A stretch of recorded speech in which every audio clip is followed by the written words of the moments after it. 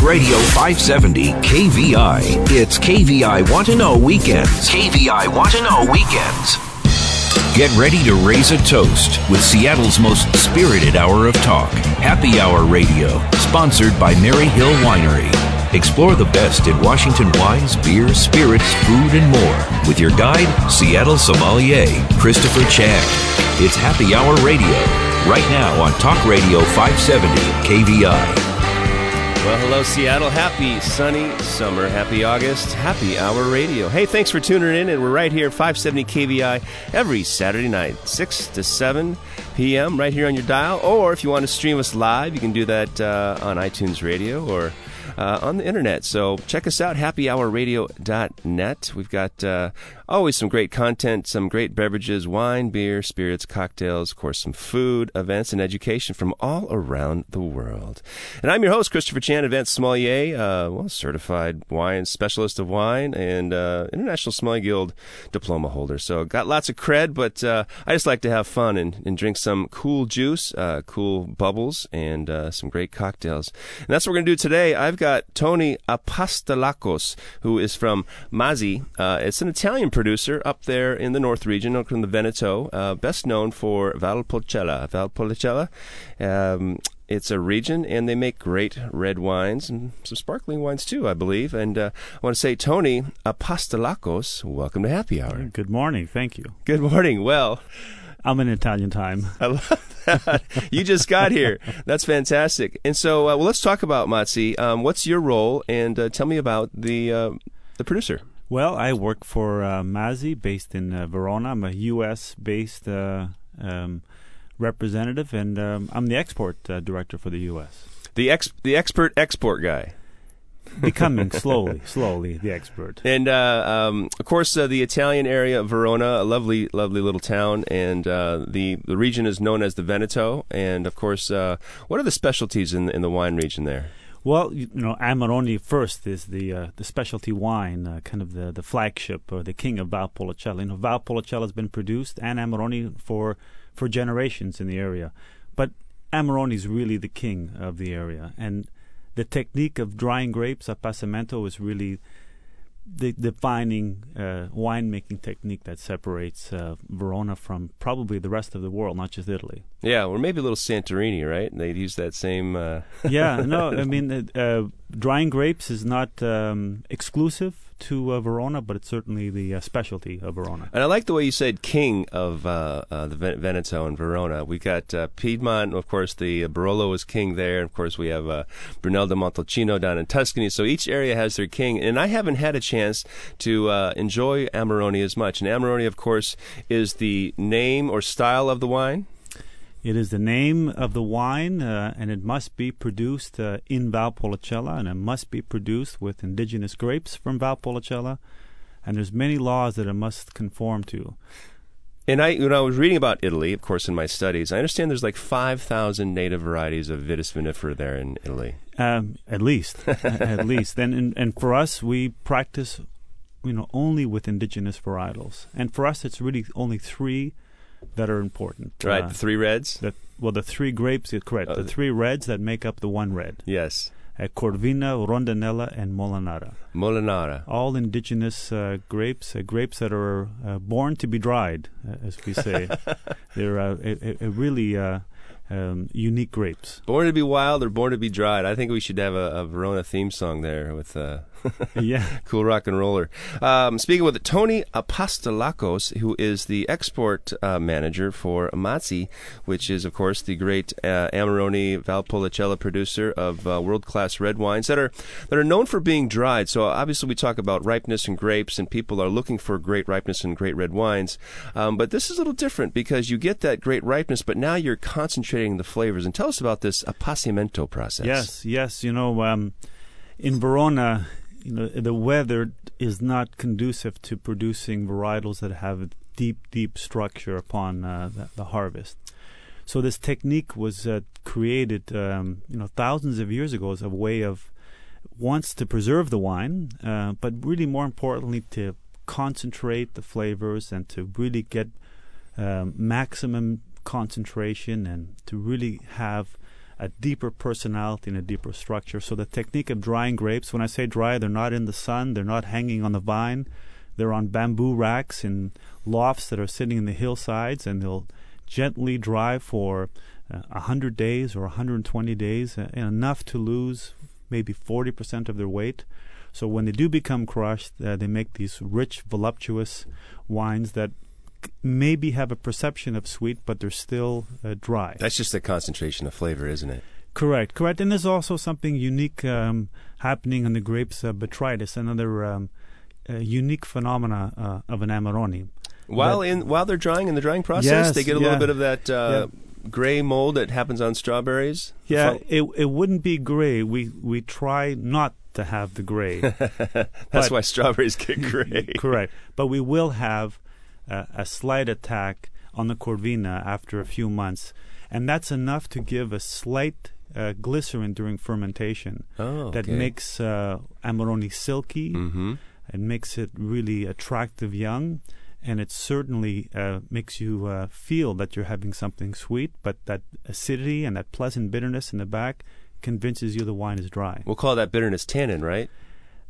Yes, it's also really a result of drying the grapes, because we're drying the whole clusters. Okay, so it's not individual grapes picked. You just put the clusters out. The whole cluster is laid out on racks. They must be, moderate size to get a proper airflow. You can't have a huge cluster like a Mourvedre cluster, which are giant bear paws, drying, because you get probably some, fungal and microbial activity. Decades ago, that was a big issue. Today, the grapes that are harvested are ones that have spaces. I see. And they really have, they could have good airflow through them. That's interesting, because you mentioned that the weather up there is not conducive to getting full ripeness or structure for those grape varieties that have to hang longer. But is that also part of perhaps the flowering process? Do you get some shatter? Do you get a little bit of colure, and so that the grapes don't necessarily form, or is that a natural thing that happens within the clusters? It's a natural thing. Valpolicella on its own is really a pleasant wine. It has this nice tart cherry and cranberry. But it's man that interferes and takes nature to the next level by drying the grape. So the nature of Corvina is not to be a bold, deeply structured wine. It's the technique that is taking it to the next level. Well, I'm really excited to taste it. It's one of those wines that you don't see often unless you're, of course, an Italian restaurant and or a big steakhouse, because they are powerful wines, but they tend to get lost beneath the Cabernets and the Bordeaux blends and that thing. And so I'm excited about tasting it. And I see 3 lovely bottles in front of me. Let's talk about the wines of Valpolicella. So that's also a blend. And when you're drying these grapes, do you just throw them all in, or actually you're drying the grapes separately? I'll answer all questions. Maybe I'm not fired. in the I'm order. So excited. I'm like just chatting, firing them at you. Valpolicella is a geographic region, number one, and it's also the name of a wine.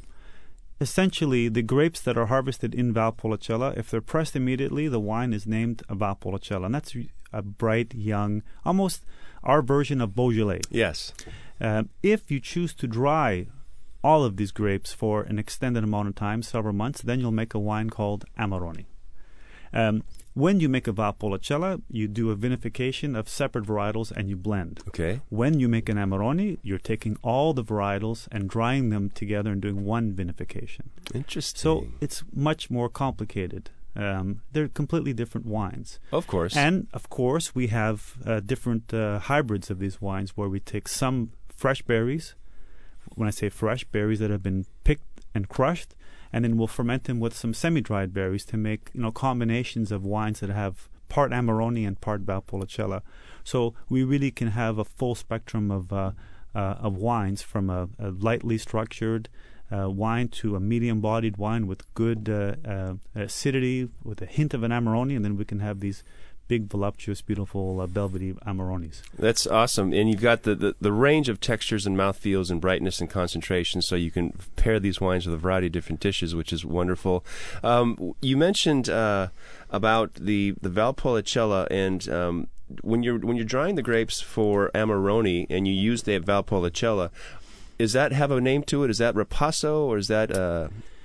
It's interesting, we're just embarking on the 50th anniversary of the first vintage of the first Ripasso ever produced, and that was from Mazzi. Back in '64, Campo Fiorino Ripasso was a proprietary name that we coined to make a wine that filled the void between Valpolicella and Amarone, and it was really taking doing a second fermentation with the remnants of an Amarone when it's been racked, and doing that second fermentation with the Valpolicella. So we begun that process in '64, and we created this big international category of Ripasso that we started, and then we evolved from that to doing something we think even more special by not just doing a second fermentation, but doing the second fermentation with freshly dried grapes rather than spent fruit from an Amarone. Oh, right. So now we're getting even deeper into an Amarone by using these freshly dried grapes to give a much more brighter, richer style of wine than we made back in the '60s. So the quote-unquote Ripasso method, which you coined back in 1964, has now evolved to being less dry, or less fully dried grapes and more fresh dried grapes, right? No, the Ripasso method that we created still exists, and producers still make it, but we've evolved from it and created our own category of double fermentation. Ah, okay. So, and what's that in Italian? A double fermentation? Yeah. Well, we don't have a name for it. It's simply Campo Fiorino. It's double pasta. A Campo Fiorino stands on its own as a proprietary red wine, El Rosso di Veronese.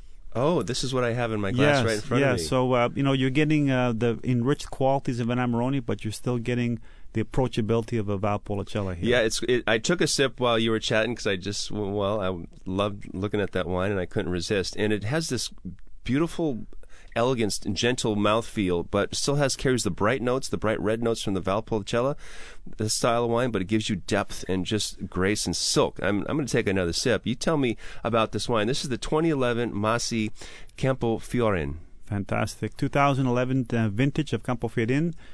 Campo Fiorino is made from indigenous varietals from the Classico area. So we have Corvina, Rondinella, Molinara. We do a slight appassamento on a portion of the grapes, and then we reintroduce those back into the wine and do a second fermentation. So now we've really infused the wine with the beautiful characteristics of an Amarone. You have cherry, you have spice, you have this great acidity, you have this great mouthfeel. You have the ability to age the wine for decades, but really it's very attractive at a young age. And it's really a great value. Back in '64, when we first released the wine, it was the first super Venetian wine. It was tagged back in the '60s. And today we have campaigns worldwide celebrating the 50th anniversary of this wine. It's absolutely delicious, and you described it perfectly. Certainly something that can have some age and develop further, but it's bright and just beautiful in the mouth, of course, smooth, and the tannins are extremely soft. I'm speaking with Tony Apostolakos, who is the export manager for Mazzi, this beautiful, at least 50 years old. How old is the winery and the production there? From the 1770s. And we have vineyards that we've been cultivated since the 1200s. So we have a long history. That is a long 1200s. Wow. Correct. Some of our Visigoths and stuff.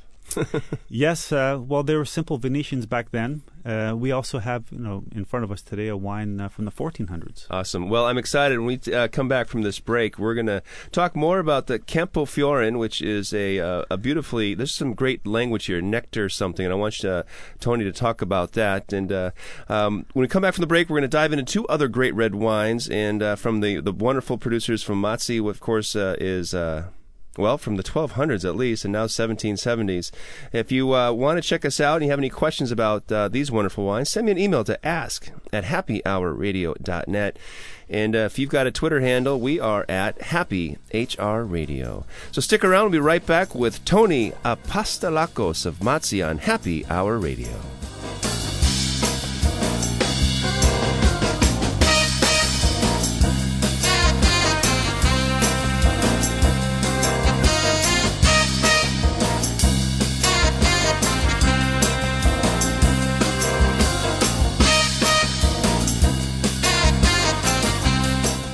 Hi, I'm Jeff Lindsay Thorson with WT Vintners and RN74, and you're listening to Happy Hour Radio with Christopher Chan on 570 KVI. Only one station has Sean Hannity. Weekdays 3 to 6 p.m. on Talk Radio 570 KVI. It's KVI Want to Know Weekends, and you're listening to Happy Hour Radio. Now back to Seattle sommelier, Christopher Chan. All right, welcome back. It's a sunny day. Well, sun's gone almost, but we love summer in Seattle, and I have the pleasure of having some beautiful wines that will pair well with summer, winter, fall, and most likely spring when you got that spring lamb. I'm speaking with Tony Apostolakos, who is the export manager for Mazzi in the Veneto in Verona, up there in the top part of Italy. We're talking about the Campoforione. Say that again. Say it again. Campoforione. And 50 years since you introduced this great style of winemaking, using fresh juice with a little bit of dried fruit to enhance it, to give it a little more power, a little more smooth, a little more glycerin. It's absolutely delicious. There's 3 words on this bottle, and I'm not quite familiar with them. Nectar Angeliorum Omnibus. Yes, those words were written above the original vineyard. The Boscaini family, the proprietors of Mazzi, were written above a vineyard named Mazzi. And essentially it's nectar for mankind from the angels. Wow. And it's remained on the bottles of Campoforione since inception. Yeah, that has to be, of course, fate. And if you got those words, you have to use them. And you don't want to take them off because that's a great story. Well, let's talk more about the story of your wines. I see a bottle of 2010 Costa Sera Amarone Classico. Correct. Costa Sera is really our flagship Amarone. It's been in production since the 1950s. Really when Amarone was really born, even though the technique has been in existence for thousands of years. Costa Sera is really this wonderful interpretation of Amarone that we have multiple sites across the Classico area that we select fruit to make this one particular style of Amarone. It's a concept of slopes that are facing the sunset, hence the word Costa Sera. And really the idea of this Amarone is to have a wine with no oxidization, with brightly concentrated fruit, with a touch of botrytis, with this spice, this dried cherry, with an elegance, something that you don't necessarily expect from an Amarone when you first hear the word Amarone. Perhaps you're thinking Porto or Baroque or really chewy. Have you heard many different ways of explaining old Amarone? And it was at that point. But, Costa Sera was really the first in a trend setting back in the 80s of changing the style of Amarone and making them much more drinkable and much more you can release them younger and you can still age them for the decades that they could be aged as well too. This wine is absolutely amazing. I'm just thrilled when I first taste it. It's like, wait, this is not my grandfather's Amarone. This is the new version, the hot new car version, which still has all that state-of-the-art equipment and the tradition of being, world class, but it's a little racier. It's much fresher. It's round in the mouth, but it has the depth of flavor that you look for from Amarones, from those 3 grapes. And it doesn't have that expression that comes with the development of those really dried grapes in the older and bolder styles. This is just beautiful. Thank you. It is. It's really a surprise to many that haven't tasted Amarone for some time or have only heard descriptions of Amarone. But I think really it's a great red wine from the Veronese area, made from this technique of appassamento, and of course Amarone is the style, but I think it transcends more than just the category of Amarone. It's applicable to so many types of cuisines and so many different occasions that to call it just an Amarone would be in some ways limiting, I think. Right, he's calling it just a car. That's not just a car. Of course. And what we haven't changed is the classic recipe that our grandmother, so to speak, used. What we've changed is her kitchen. Oh, We've right. Updated the Cuisinart, the KitchenAid. So the techniques are much more polished and refined, but essentially the heart is still ancient. It's still the classic 3 varietals of Corvina, Rondinella, Molinara, still sourced from the Classico area, still from these great traditional vineyards, but the technique is much more enhanced, much more sophisticated. It's the skill of man now that's elevated these wines. Wow. it's got style, definitely personality, some verve, and really just a pleasant, delicious drink. And I'm thrilled about tasting this, especially because my preconceived notion about my experiences were that they were a little denser and bigger, and you really had to sort of repose and like, okay, we're going to drink Amarone tonight. But this is just fantastic. Yes, and you mentioned steakhouses earlier. My goodness, I think our best clients for these wines are American steakhouses that serve great ribeye and porterhouse, and it's a great partner. And many Americans are discovering these wines now. Fantastic. Well, if you want to discover them here in Seattle, you got to check out, of course, the Metropolitan Grill with our friend Noel Doty. Serafina, the classic little eatery on bistro style on East Lake, and Carmine's, of course, down in the Pioneer Square, Tulio, and of course, all the great wine shops have this fantastic wine. So next up is the Vaio Amarone. Vaio Amarone, yes. Vaio is a single vineyard Amarone. We produce 5 different styles of Amarone. We have 5 labels, but they're 5 completely different concepts. They're different wines. Over the years, the family has selected vineyards specifically for the production of Amarone. And Vaio Amarone has been in existence since the 1400s, probably making sweet wines, certainly Valpolicella. In the 1970s, we transformed the vineyard into strictly Amarone. There's a connection with this vineyard with the family of Dante the poet, hence the name Serego Alighieri, the chateau that's written on the label. That's right, Serego Alighieri. Yes, Alighieri was a Tuscan man that was expelled from Tuscany, but he what was he doing? Well, it's not probably. We'll talk about that story later. Yeah, and the Greeks' opinion is much different than the Italians' opinion of what happened. Regardless, he was expelled, and his family eventually resided in Valpolicella, and they purchased this property in the 1300s, and they've been living there still. For over almost 700 years. And we collaborated with them in the 70s and started producing Amarone for the family. And here today we make it in a way that's really quite unusual. It's a single vineyard first, Vaio Amarone, but we're also enhancing the wine by finishing it in cherry wood barrels, we're probably the only producer to use this wood as a way of finishing the wine. And cherry wood is what gives it another defining aspect of this Bing cherry or preserved cherry, this remarkable complexity. There's a slight little air loss we get because the barrels tend to leak after a few months, so we're getting a little bit of this micro-oxidization that gives the wine elegance at a younger time. It really is for the Amarone lover. This is really quite a beautiful wine. This is the classic style. Of course, it's got density, depth, and the tannin is a little more firm, certainly not aggressive, and layers of flavor. It expands on the palate, and at the end of it, it's still smooth. It's a pleasure. Cherry cooperage, huh? Do you make those? Do you have your own cooperage? Are those new barrels and seasoned, or are they old barrels that tend to leak? They tend to leak, and their maximum life is approximately 5 years. The cherry wood is sourced locally. However, we don't make the barrels ourselves. We have others that make it, but the cherry wood is local. Are those the Morellino cherries or something? There's some Italian cherries. I'm forgetting the name. My cocktail friends will kill me for that. The north, because of Lake Garda, there's a great microclimate. There's cherries, there's peaches in abundance, olives.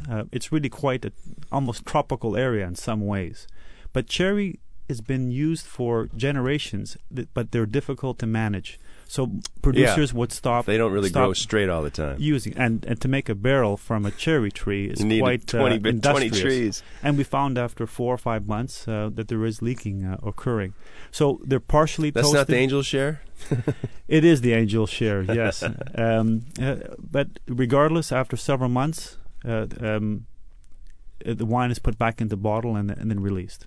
Well, I'm really enjoying this because I think it's one of those things that haven't been on our radar. Even in my sommelier tasting groups, we taste Italian wines, but it's typically the Brunellos and Barolos and Barbarescos.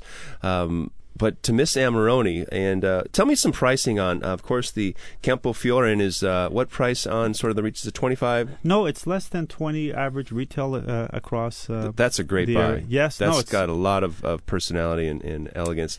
And the Costa Serra? Costa Serra would be 50? Between $50 and $55. Yeah. And Vaio would be close to $80 retail. Interesting, because I would say if people like Syrah from Washington State, which we make a lot of, this is kind of one of those wines that is reminiscent of Syrah, but it's not as heavy. I would invite people to try this because it definitely has more red fruit. And of course, the Vaio Amarone is in the $70 region. Yes. Yeah. Fantastic wines. Again, you can get them at Carmine, Canlis, the Met Grill, Serafina, Tullio, and most wine shops. I'd imagine they're all great. And I'm going to finish the segment with a little song. Is when the moon hits your eye like a big pizza pie, that's Amarone. No. All right, I'll stop singing. I'll just keep drinking. Tony Apostolakos, the export manager for Mazzi in Verona of Italy. Thanks so much for sharing these wonderful wines, the stories about Mazzi, and for joining me on Happy Hour Radio. It was our pleasure. Thank you. Oh, such a treat. I've still got some wine in my glasses, so I'm going to stick around. When we come back from this break, I think my glasses might be empty. We'll have to pour something new. And coming up, I'm going to tell you what we're going to try, so stick around on Happy Hour Radio. You got to check out our website. It's happyhourradio.net. You can find our events, and hey, it's still rosé season, so you got to check out my wine, coralwines.com. Check it out. We'll be right back on Happy Hour Radio.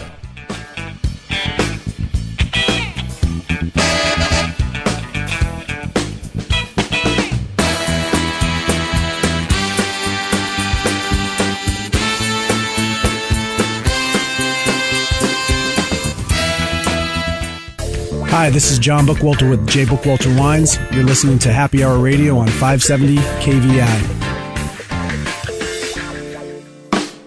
A look at the world from a Northwest perspective. Lars Larson, live, weekdays, noon to 3.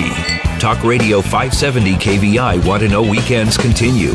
Now back to Happy Hour Radio with Christopher Chan. Hey, this is Christopher Chan, your host of Happy Hour Radio, and I am here at Wild Ginger in downtown Seattle for part of our In the Vineyard series, and I have the pleasure of meeting a young French woman. Her name is Charlene Drapier, and they are the family Drapier, which is in the Aube region of Champagne, and who doesn't love bubbles? You have to love these. They actually make 13 different blends in some single varieties of Champagne, but I want to say, Charlene, bienvenue, was it Happy Hour? Merci beaucoup, Chris, for welcoming me to Seattle and Happy Hour. I'm happy to introduce my family champagne to you. Yeah, I'm excited. So just now tasting through and learning the story of Drapier.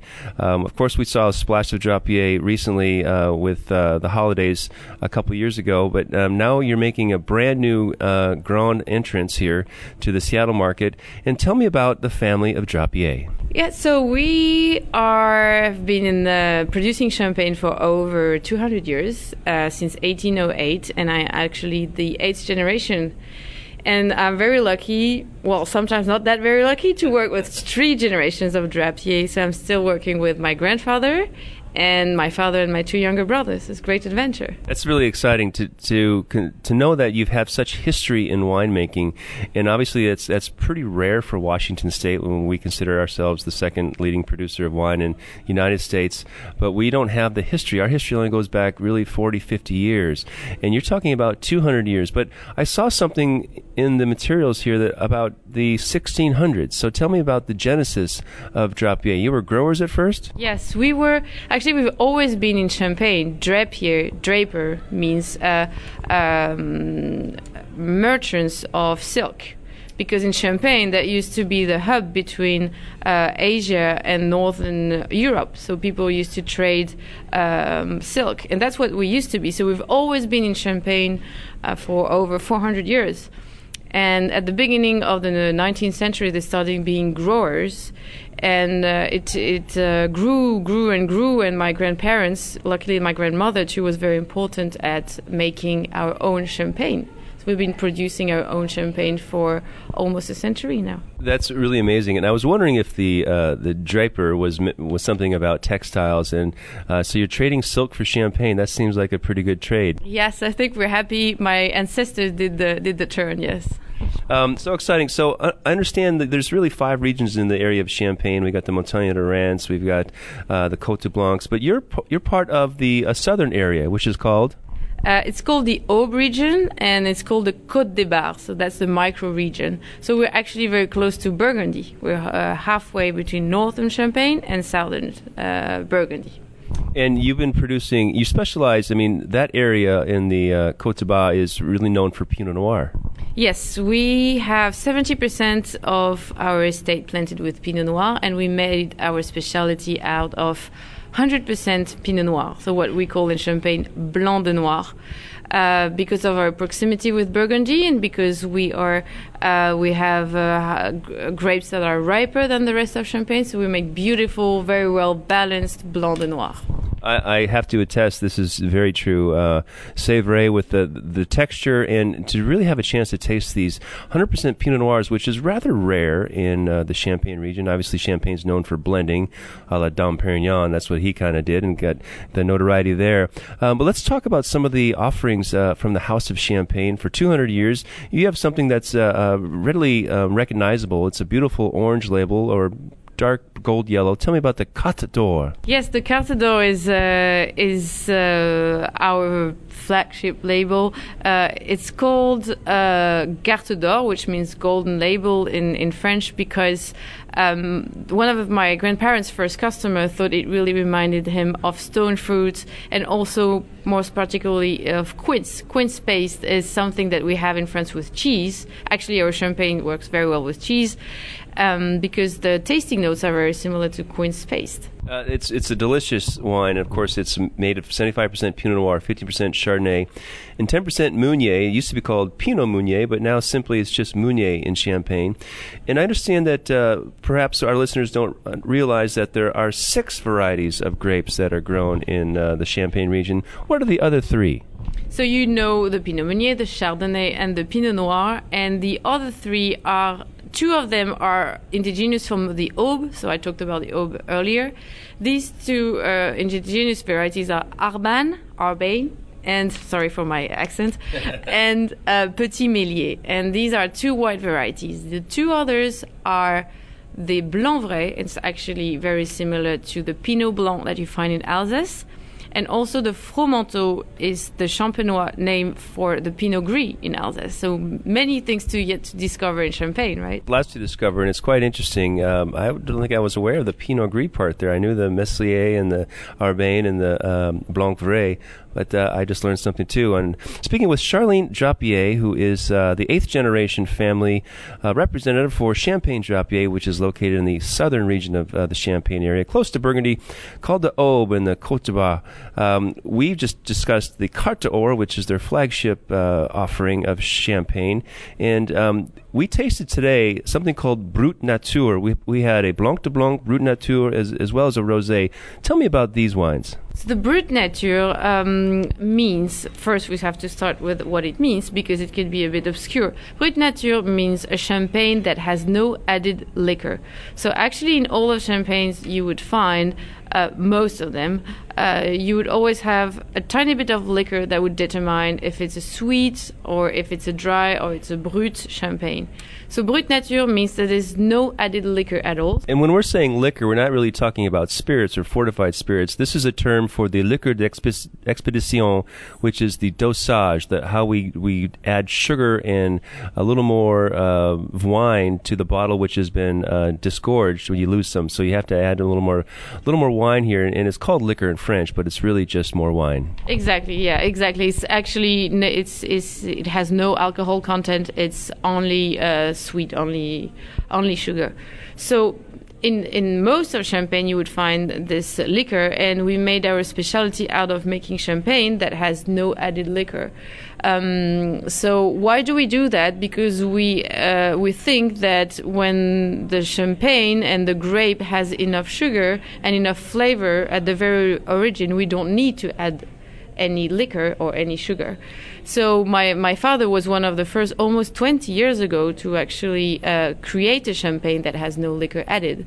And they're both 100% Pinot Noir. They're both very, very well balanced, and they won't feel dry at all because there's some natural sugar in the fruit. Yeah, they're quite amazing wines, obviously made from the red grape, which is Pinot Noir, but one is a Blanc de Blanc, and it's interesting that we call it Blanc de Blanc because, it was Pinot Noir, and so I guess it's Blanc de Noir is what we want to say, but it's really like a white wine. Of course, you have the rosé wine, which is pink. Yeah. So you have the same grapes, the same vineyards, the same winemaking, but truly different colors and very interesting textures in the wine. The Brut Rosé had obviously a more red fruit driven palate, whereas the Blanc de Noirs was a little more citrus and just a little more linear in its palate. Very gentle wines on the palate, but also finishing dry and with great acidity. Yes, exactly. We like to think of these two wines as just sisters because they're both 100% Pinot Noir, but just the winemaking method makes a difference. And as you said perfectly, the rosé champagne goes through what we call skin contact maceration. So we will actually right before pressing, retain all of the red berries flavor that are contained in the skin. Very delicate, very fresh. And this is what we want with the rosé. It's still very dry. It's not because the rosé has a darker color that it's going to be sweet. So it's still very dry, but has the right balance between minerality and all the, it's like eating out of a strawberry bowl almost. And we love strawberries as well.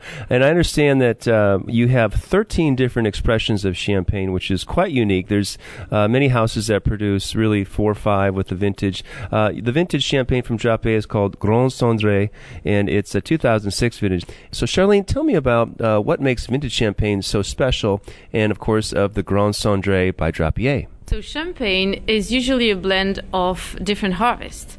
That's what we call a non-vintage. So when we think one vintage stands out, means the quality of the weather, of the balance between the acidity and the sugar is so high that we will actually vintage it. So it's usually a synonym of a great year. So we are now really releasing, we released it actually a year ago, the Grand Cendré 2006, because it has the perfect quality for aging too. So it's a beautiful wine now that has almost 9 years, and it shows a lot of complexity because of the aging on the lees, which we would want for a perfect balance between the Pinot Noir and the Chardonnay.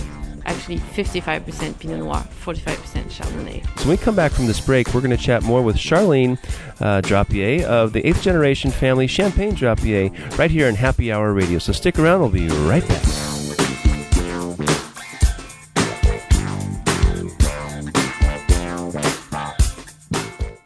Hello, I'm John Patterson with Patterson Cellars. You're listening to Happy Hour Radio on 570 KVI. The Commute with Carlson, weekdays 6 to 9 a.m. on Talk Radio 570 KVI. You're in the know with KVI Want to Know Weekends. Here's more Happy Hour Radio with Christopher Chan. Hey, this is Christopher Chan, your host of Happy Hour Radio, and I am in downtown Seattle at Wild Ginger, having the extreme pleasure of speaking with Charlene Drapier, 8th Generation Champagne Family, located in the Aube, and we're talking about vintage champagne. Vintage champagnes have been regulated by the Committee Intervins de Champagne for a minimum of 36 months, but the Grand Cendré is aged for how long? 6 years, 6 years and a half minimum. So that's way more because we believe that this wine needs to settle more and be more in contact with the yeast. So this is exactly the time by which we release it is when we think the wine is ready. So the wine we thought was ready in 2014. So we have a perfect expression now ready to be enjoyed with a wonderful haute cuisine meal without any problem because it has this depth and this complexity coming from the aging. Well, I see you have some in your glass, so I'm curious. Why don't you take a sip and tell me what sort of the balance and the palate, the fruits, etc. Speaking with Charlene Drapier, 8th Generation Champagne Family of the Champagne Drapier. So we're talking about the Grand Cendré 2006, right? Is that right? 2006, 2006. So what do you taste in this wine? Yeah, so I'm tasting a lot of elegance, and I think it comes from the right balance between the confit, I don't know if that's a word in English, but confit breads, very brioche, very nutty.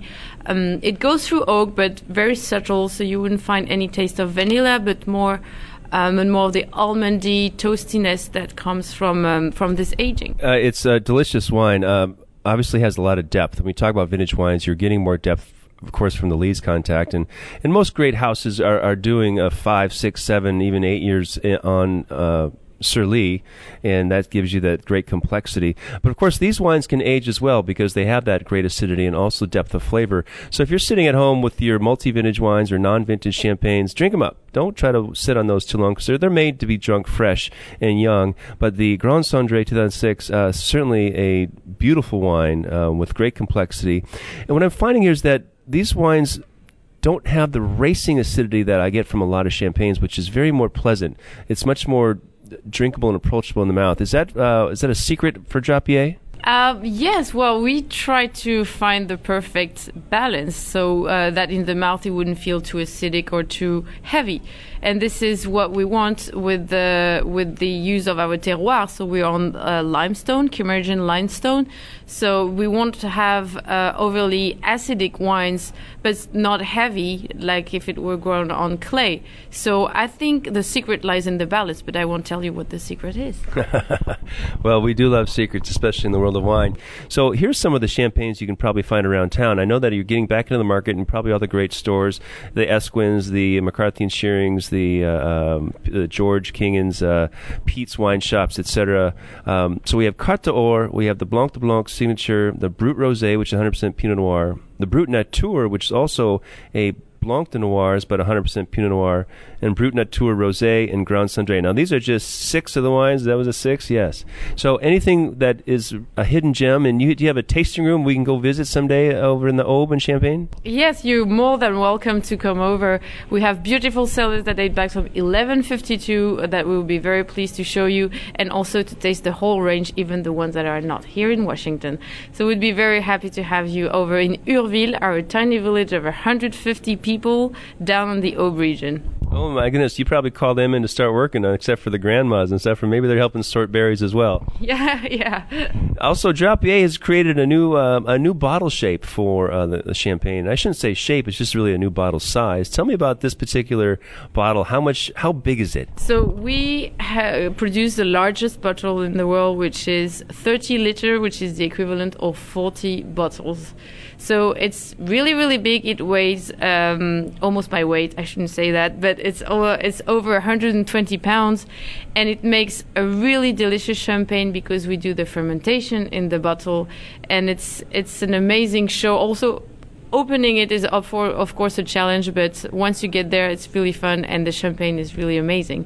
So that's something very unique that we produce to do the bottle fermentation. And many of the bottles, the large format bottles from France, have been named after kings from the Bible, of the old Judaism kings, Methuselah, Nebuchadnezzar, Balthazar. Tell me the name of this large 40-bottle bottle. Yeah, so my father thought we should keep on going with this tradition of Babylon kings, but I believe he just found the most difficult words to pronounce, because it's actually called the Melchizedek. Very long, so that's the name of the 30-liter bottle. Melchizedek. Well, how fun is this? I've had a great time here at Wild Ginger, part of our In the Vineyard series.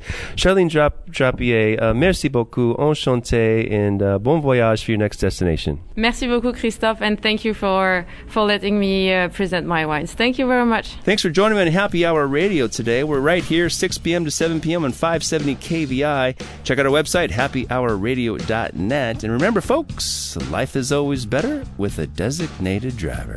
Cheers!